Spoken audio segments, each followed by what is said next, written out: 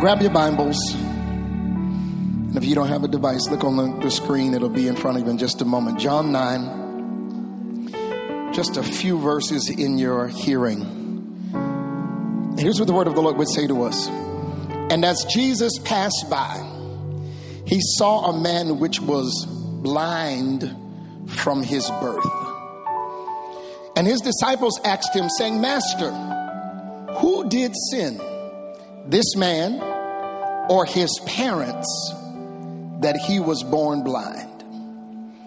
Jesus answered, neither hath this man sinned, nor his parents, but that the works of God should be made manifest in him. Let me read that again. Jesus answered and said, he didn't sin, his parents didn't sin, but the reason is that the works of God should be made manifest in him. Drop down very quickly. I'm trying to move quickly. I saw my time slip away from me this morning. Verse 32. Since the world began, was it not heard that any man opened the eyes of one that was born blind? If this man were not of God, he could do nothing. That's more than enough reading for us today. You can be seated. Father, thank you. Not only did you meet us here this morning, you exceeded our expectations. So, Father, our prayer today is that you would go beyond that. Your promise in your word is that you do exceeding abundantly above all that we can ask or think, according to the power that worketh in us. So, Father, my prayer today is that you would go beyond, literally blow our minds today. Shake up the status quo. Bring us out of ordinary and attach us permanently to the supernatural. Father, our prayer today is that as this word goes forth, as I decrease, that you would increase in me. Have your way. Get glory out of this moment. And as you are glorified, give us the benefit. As you are glorified, somebody should be healed. Somebody should be delivered. Somebody should be changed. Somebody will say yes to you as you're glorified. Somebody will come into a relationship with you as you are glorified. So, Father, get the glory. In the name of the Lord Jesus Christ, we pray. Amen and amen. Just for a few moments, I really want to talk to us out of verse number 3 there in John chapter number 9, where Jesus says that the works of God should be made manifest in him. Just for a few moments today, I want to talk to you from the subject divine intention. Divine intention. I gave this preamble to the 9 o'clock service, and I have to give it to you as well, lest you think I don't know what I'm doing up here. And I have to tell you that I know I read out of John chapter number 9. It's a few folk who were here a little bit earlier, so they can attest to the fact that I know I read out of John 9. We're going to get there. All right. That's y'all's warning. We're going to get there. Just somebody holler out. We're going to get there. Oh, I like it. Oh, see, y'all hear that over there? Be careful. It's going to, be careful. Let's talk about this for a minute. Divine intention. And I love having fun in church. That's the other thing. If church is boring, you're in the wrong church. Let's talk about, no, for real. God laughs, we should too. Okay, I didn't read that in my Bible. It's in there, actually. Let's talk about intention, divine intention. This is an important narrative for the church. We have to start to comprehend to some level the need to understand God's intention in the earth. God wastes nothing. Everything that he does has deliberation and thought behind it. God does everything through the lens of his purpose, through the lens of what he intends to come to pass. Now, for us to really understand what divine intention is, let's define it.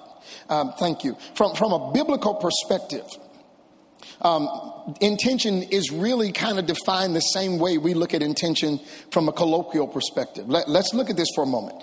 What is intention? Intention is to have in mind as a purpose, a goal, or a plan. To have in mind as a purpose, a goal, or a plan. Let's put that in scriptural context. Jeremiah 29:11. For I know the thoughts, yes, that I think toward you. I know the plans that I have toward you. They are good and not evil. Right? Yeah? Come on, talk back to me. They're good and not evil, to give you an expected end, to give you a future and a hope. So that in the intention of God is a future and a hope. That's intention. Let's go a little bit further. Intention also means to design for a specified future use. Did y'all catch that? To design for a specified future use. And this is really where I want to park today. Because the truth of the matter is, if we really are going to understand the intention of God, one of the things that we have to attach to the intention of God is to recognize at the onset that God's intention does not always happen immediately. Now, I know. Listen, I've been in church my whole life, and I know the stuff that we say, he's an on-time God. Oh, yes, he is. But when his intention is at stake, he often appears in a state that we would call late. Real late. Okay. You're laughing, but the truth is, if we're honest, God has been late a few times. Okay, can I show you in the Bible that God does not always rescue you when you want? That your deliverance is not on your schedule? That there are times where God will leave you in a place much longer than you think you deserve. And he does it because his intention is at risk if he brings you out early. Okay, here it is. Divine intention will at times not disrupt discomfort. I paused on purpose because I want y'all to get this. Divine intention at times will not disrupt our discomfort. One more time, I need y'all to catch this. I'm going to show you in the Bible that divine intention does not always disrupt our discomfort, especially when that disruption will interfere with his intention being made manifest in the earth. God, I'm about to get in trouble, is not concerned about your comfort when his purpose is at stake. I had a feeling I wasn't going to get a whole bunch of amens right here, because most of us don't want to believe that God would let us stay there over time. But let's walk through the Bible. I gave y'all the warning in advance, so now you're going to see why. Genesis 37. Wait a minute, you said John 9. I know. Genesis 37, though, chronicles for us the life of a man named Joseph. Joseph is the 11th born son of Jacob. Joseph literally is named, and God will add more. Joseph is named prophecy, that God's going to do it again. Joseph is the son of favor. Is there anybody in the room who believes, as you should, that the favor of God is on your life? Yes? Was that a universal amen? Great. Now let me tell you that favor doesn't stop trouble. For all of you favorite folk in the room, Joseph is proof that you can have a coat of many colors and still be hated on. You can have a coat of many colors and still be mistreated. You can have y'all won't talk back to me. You can be favored and people will plot against you. And you've done nothing wrong but be. As a matter of fact, Joseph's favor made him a target. His brothers hated him because of his favor. Y'all didn't read that part in Genesis 37? That he was hated because the grace was on him. Disliked because he was favored. And as a result of that favor, his brothers plotted to kill him. One of his brothers decided to save him. They put him in a pit with the intention of returning him back to his father. But here come the Midianites. They sell Joseph into slavery because he's favored. Wait, and God does nothing. He doesn't disrupt it. He doesn't change it. He doesn't send an angel to spank his brothers. He lets it happen. But God, if you love me, you would deliver me. Not when my intention is at stake. He's sold into slavery. He ends up at Potiphar's house where the favor of God is still active. Active in slavery. Favored and a slave. Wait. And now Potiphar's wife, y'all know the story, decides that favor looks good on Joseph. Oh, you cute. She tries to sleep with him over the course of many days, and she is rebuffed by Joseph. Time and time again. I'm not sleeping with you. Do you understand that the honor and the favor of God put me here? Wait a minute, Joseph. Are you saying that favor left you in slavery? Yes.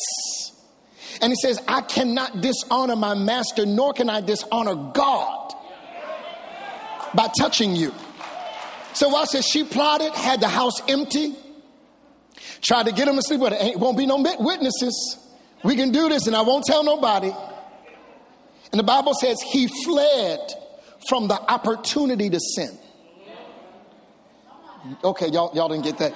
He ran from a chance at secret sin. Y'all still didn't get it. Do we not understand that sometimes we have to prove to people that sin is not the easy choice? Okay, y'all got it. He ran from the chance to sin. She grabbed a hold of his cloak. Y'all know the story. And as a result, she lied on him, said he tried to rape her. And as a result, he is put in prison. And he's innocent. Innocent in jail. And he's left there.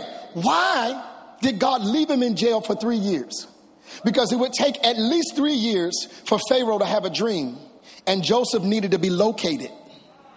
Okay, y'all missed it one more time. Can I tell you that God will leave you in an uncomfortable position so he'll know where to find you? He'll leave you in, okay, some of y'all right now, I feel trapped. Good. Because when my purpose is going to be made manifest, I need to get you quickly. I need easy access to you. And if I leave you in this, you won't turn on me. If I leave you in this, you won't stop worshiping. If I leave you in this, you'll keep trusting me. If I can trust you with a problem. But my purpose needs to be made manifest.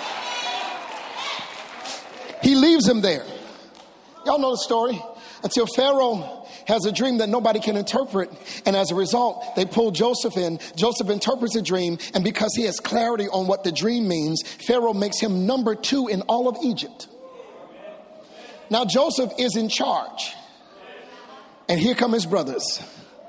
7 years of plenty. Everybody's happy. Nobody's saving except Joseph. When the 7 years of famine come, Joseph has plenty to handle the lack of other people.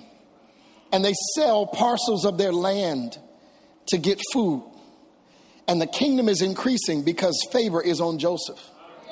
Here come his brothers. He helps his brothers, and I got to fast forward through it. He reveals himself to his brothers, and then he brings his whole family into Egypt, and everybody is now living high on the hog because Joseph was sold into slavery. Y'all miss it one more time. Everybody in the family is now blessed. Because Joseph was not rescued early. And in Genesis 50, when Joseph's father dies, his brother's like, okay, we're in trouble. He's going to get revenge now. He was cool while dad was alive, but now that dad is gone, we're in trouble. And Joseph said, no, y'all missed it. Your intentions don't trump God's intentions. He says, as for you, you thought evil against me, but God intended it for good so that you would still be alive. I need you to understand that God will not bring you out early. Not when his intention is at risk. Let's go further, because if you look in Job 42, I warned you. If you look at Job 42, verse 2, it says that the purposes of God cannot be thwarted. In other words, when God purposes a thing, it's going to happen. Now, let's be clear. The purpose of God and the will of God are not the same. What? Okay. The Bible says it's God's will that everybody be saved. Yes? It's God's will that everybody come into a place of repentance and be in right relationship with God. But we know for fact that hell is enlarging itself. Which means that while it is God's will that everybody be saved, everybody ain't going to be saved. Because we have to choose him back. He chose me, I got to choose him back. So we understand that watch this, volition, choice can interfere with God's will. But my choice cannot change his purpose. Are y'all with me? Now, here is the good news. When you say yes to God, you also say yes to his purpose.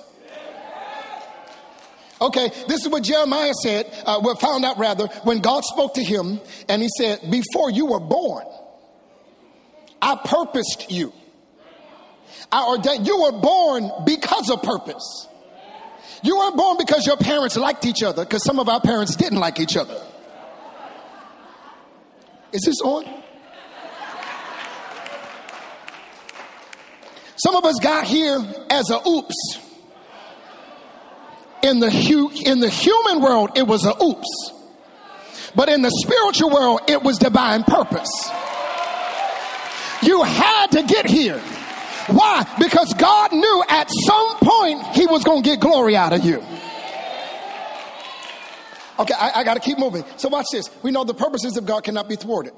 In Isaiah 55 and 10, 10 and 11, it says this. It says, as the rain and the snow come down from earth and do not return, but it waters the earth and makes it bring forth in bud, so that there will be seed to the sower and bread to the eater. So shall my word be that goeth forth out of my mouth. It shall not return unto me void, but it will accomplish my pleasure and prosper where I send it. Yes? Now, here's what's interesting about Isaiah 55:10. It says, as the rain and the snow come down from heaven, do not return. It waters the earth and makes the earth bring forth in bud. Wait a minute. Who put the seed in the ground? Where did the seed come from? Because Isaiah 55 and 10 doesn't talk about who put the seed in the ground. In other words, the seed was always there. It just needed a catalyst. Okay. I'm going somewhere, because the word of the Lord, watch this, has already been implanted in us. The purpose of God is in you. Let me say it one more time. You have the purpose of God in you presently. Now, here's what's crazy. The purpose of God, the intention of God, is a finished work. Okay, let's go on a quick biblical excursion, as if we're not already on one. Hebrews 4 and 3 says, because the works of God were finished from the foundation of the earth. The works of God completed, finished from the foundation of the earth. Right? Yes? Psalm 119:89. Well, you may not know, but it's there. Psalm 119:89. It says, thy word, O Lord, is forever settled in heaven. Now watch this. That means that everything that God ever said with purpose, heaven has it. One more time. Everything that God said, heaven has it. But Jesus said, when you pray that his will be done and that his kingdom be done in earth as it is in heaven. Watch this. Don't pray that it is in heaven. Pray that what is in heaven is in the earth. So here it is. God is not working on your miracle. He's not working on your healing. He's not working on your deliverance. He's not working on your turnaround. He's not working on your financial situation. He is not working on your marriage. He is not working on your kids. He did it already. I wish I had about 20 folk who would just open up your mouth and say, he did it already. Your miracle is not in the oven on 350 and you got, okay, he has already done it.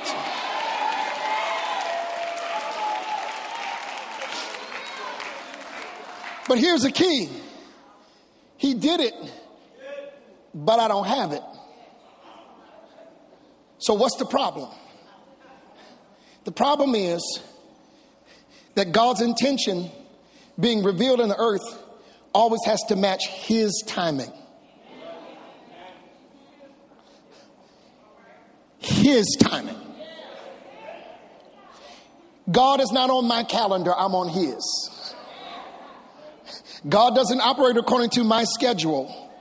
I operate according to his.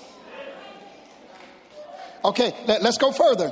Let's dig into this, because the Bible says in the book of Titus, Paul talking to Titus, he says, there are precious promises that God spoke over you. Here it is again, from the foundation of the world. Precious promises that you had to wait to get to. But watch this, he says, and they are revealed or manifested in the earth in a kairos through preaching. Did y'all catch that? So watch this. In other words, what is a kairos? A kairos is a time and a time, a moment and a moment. It is God's specified or predetermined time to reveal his work in the earth. A kairos, one more time, is God's predetermined time to reveal his work in the earth. But if you go a little bit, if you dig a little bit deeper, kairos has another meaning, and it is the moment when things are brought to crisis. It is a moment. Somebody said, what? I'm coming for you. It is the moment when things are brought to crisis. Now, here's the problem. You said what? Because of your understanding of crisis is limited to our colloquial usage of that word. Crisis for us means time to panic. It's in the movies when the earthquake starts, in the movies where the volcano erupts. We call that crisis. But crisis is a theatrical term that literally means when the protagonist gains the advantage. One more time. It's when the hero gains the advantage. When the plot is revealed. So here it is. God waits until the right time for you, who is the protagonist in this story. Y'all miss a good. Okay, let me move over here. You are the protagonist in the story. But I thought this was about Jesus. It's about you too. Okay. Lord, y'all gonna make me go off. Romans 8 says we're being conformed, yes, to the image of Jesus. Yes? In other words, if he has it, so do I. If he wins,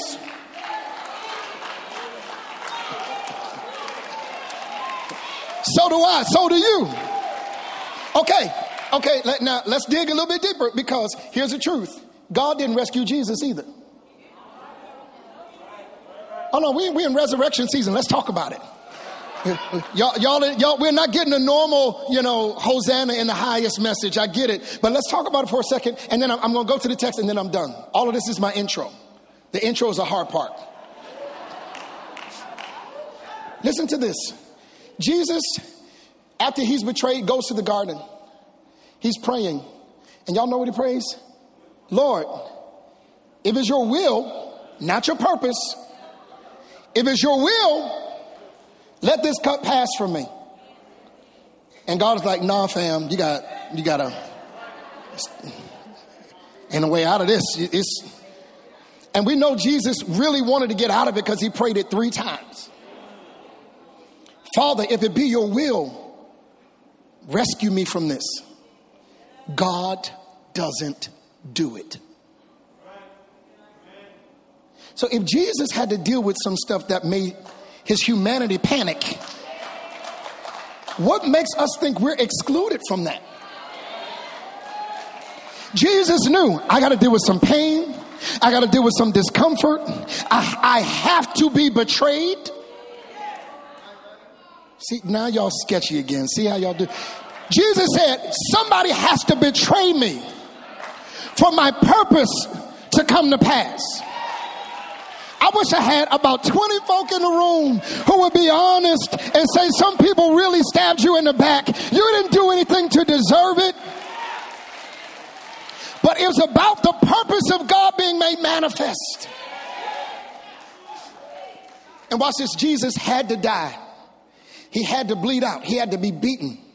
Why? Because with his stripes, not were. We were healed by his. I just told y'all it was a finished work. By his stripes, we were healed. But the end of the story is not his death. Death was a means for victory. But he could not escape the piece where he wanted to be rescued. Because the glory of God was fully revealed when he got up.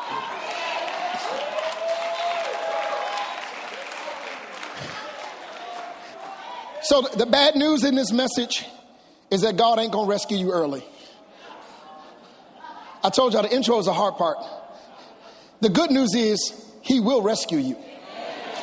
Many are the afflictions of the righteous, but the Lord delivers them out of them all. Not some of them, not part of them, not the hardest ones, but he delivers out of them all.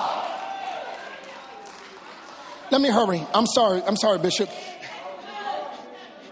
So we know he won't rescue us early, but he will rescue us. Now, here's where the text gets really interesting to me, because Jesus is walking by.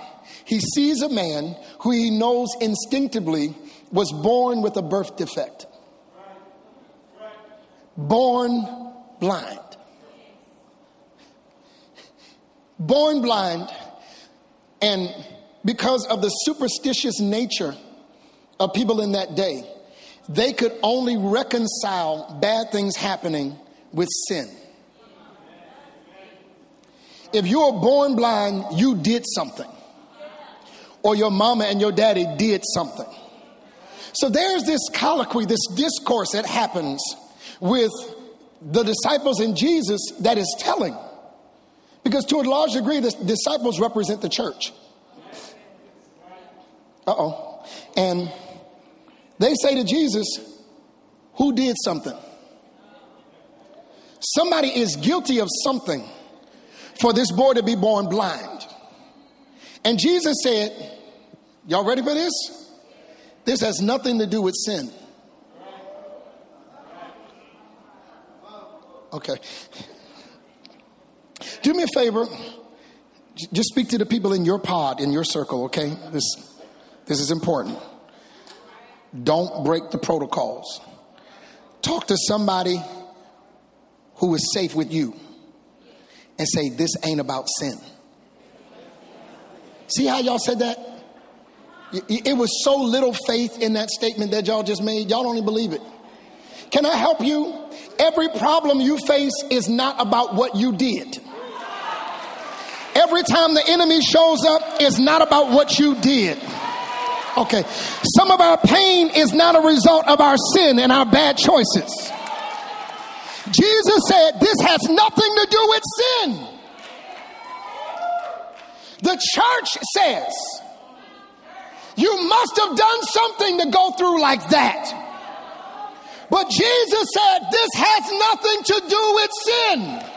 This has everything to do with the glory of God being revealed and made manifest in the earth. So let me ask you a question. What did God hide in your trouble so he could get glory? What did God let you go through? Because he knew glory was going to come out of it. What did God leave you in long term? Because he knew he was going to get glory out of it. Paul prayed 3 times, Lord, take this thorn out of my flesh. God said, no. My grace is sufficient. Live with it and serve me. Live with the malady and keep serving.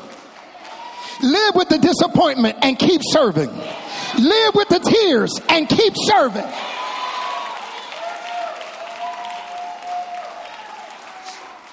This is not about sin. Now, this is not to say that nobody has sinned. I ain't saying that. I'm saying that there are some things that we go through that has nothing to do with sin and has everything to do with the fact that God put a seed of glory in you that needs to be revealed. And some of us have come up on God's schedule. I feel that in my spirit. You have come up on God's schedule. The kairos of God is hitting your life at this moment. Jesus said this has nothing to do with sin. It has everything to do with the glory of God being made manifest in his life. The glory of God being unveiled. The glory of God being revealed. The glory of God being uncovered. It was hidden until now. Did y'all catch? I'm going to give y'all 10 quick seconds to give God praise for until now. It was hidden until now. You had problems until now. You were hurt and disappointed until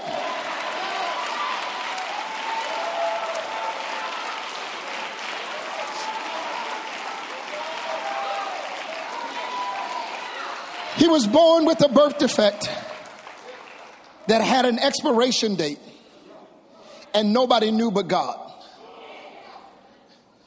In pain, had to deal with being talked about, treated badly because people believed he did something. But God had it on his schedule to heal him all along.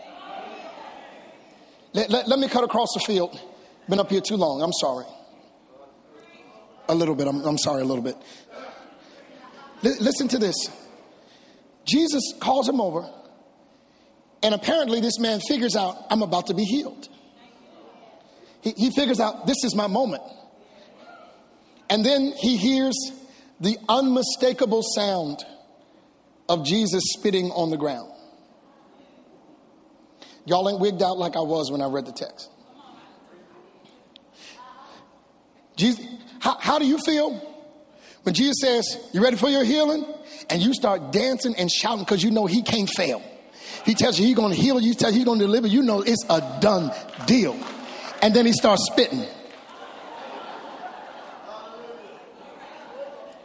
And I need you to read the text, because the text says that he made clay with spit, which means this is not just a little bit of expectorant when you sneeze or when you blow. This is a good amount of spit. Then he hears, and you got to remember, his hearing is good because his eyes don't work. And he hears Jesus playing in the mud. What is happening? I thought you said this was going to be healing. Why are you playing in mud? And now Jesus takes spitty mud and he puts it on his face. Y'all still ain't grossed out yet. It's cool. It's cool. But man, does it take all of this? I'm a little bit of a nerd. So I'm curious, what is special about spit. If Jesus used spit to heal him, that means something is unique about spit. So the nerd in me did research because I want to know. And here's what I discovered, that spit is 99.5% water. That blew me away. Because when I look at spit, I'm like, that can't possibly be that close to water. So only 0.5% makes water spit. But in that 0.5% is some amazing stuff. Enzymes, of course, things of that nature. But there's something antimicrobial that's in spit. There's a cleansing agent in spit. That in spit has the ability to wipe things away.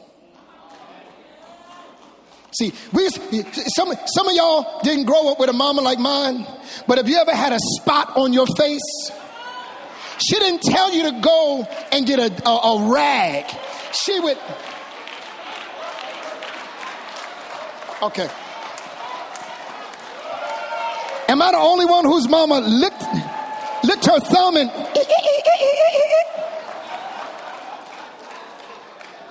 So in spit is a cleansing agent, but also in spit, listen to this, is deoxyribonucleic acid, what we call DNA. So in that 0.5%, enzymes, a cleansing agent, and Jesus. He takes that, he mixes it in dirt where we come from and made that boy some eyes. Okay, y'all gotta see this in the text. He made him eyes and said, all you gotta do is wash this stuff off in the pool of Siloam. This is another place where I got a problem in the text, because Jesus sends a blind man on an expedition. It can't just be easy. But the man said, you know what? I let him spit on me. I let him rub mud on my face. Why not go ahead and finish obeying the instructions? Can I tell you that this year is going to be a year where you got to follow the instructions? Okay. This is going to be the year where God's going to tell you to do some crazy stuff. He's going to give you crazy instructions. Bishop is going to tell you to do some stuff that's going to question your mind, and it's going to make your faith work overtime. Just obey. Somebody holler out, obey, obey, obey, obey.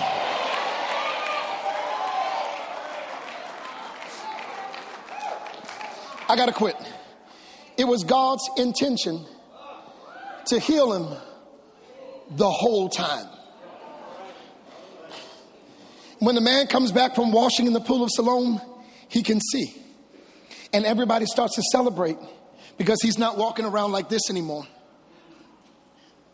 And here's the other thing that God did. I need you to understand that when God gives you a sense back, one of the things that happens is you have to adjust.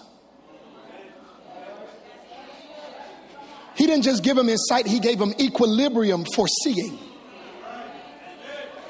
He recalibrated his body to handle something he never, he gave him the ability to use what he never had before.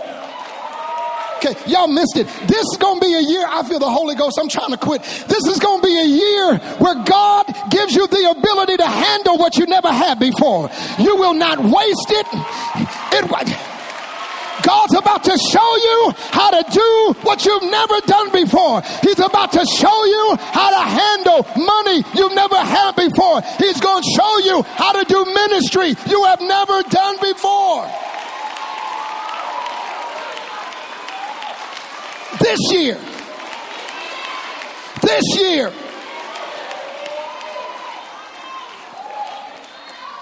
I got to quit. Paul says, listen, kairoses are activated through preaching. And I believe that God sent me prophetically here today to activate a kairos in Inspire Church. That this is a moment of manifestation. And when everybody saw it, the testimony of the people, when the divine intention of God came to pass, is we've never seen anything like this before. This is unprecedented. This is new. This is fresh. God, I've never seen you move like this before. I didn't know I could be healed from that. I didn't know I could be delivered from that. And that is what God is about to do in this house. Globally, everything attached to this man, everybody that's submitted to this house, you are in a kairos of manifestation. Glory to God.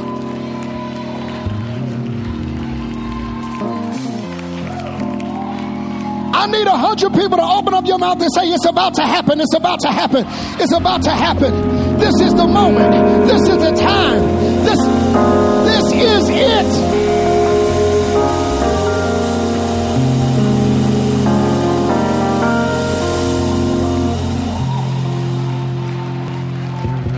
It was not wasted.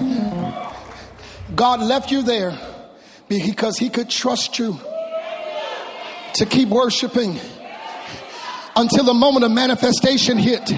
This is a moment of manifestation. And I want you to open up your mouth right here. I got to quit. But I want you to open up your mouth right here and begin to celebrate the fact that this is a moment of manifestation. This is a moment of deliverance. This is a moment of healing. This is a moment of restoration. And it starts right now. Open up your mouth.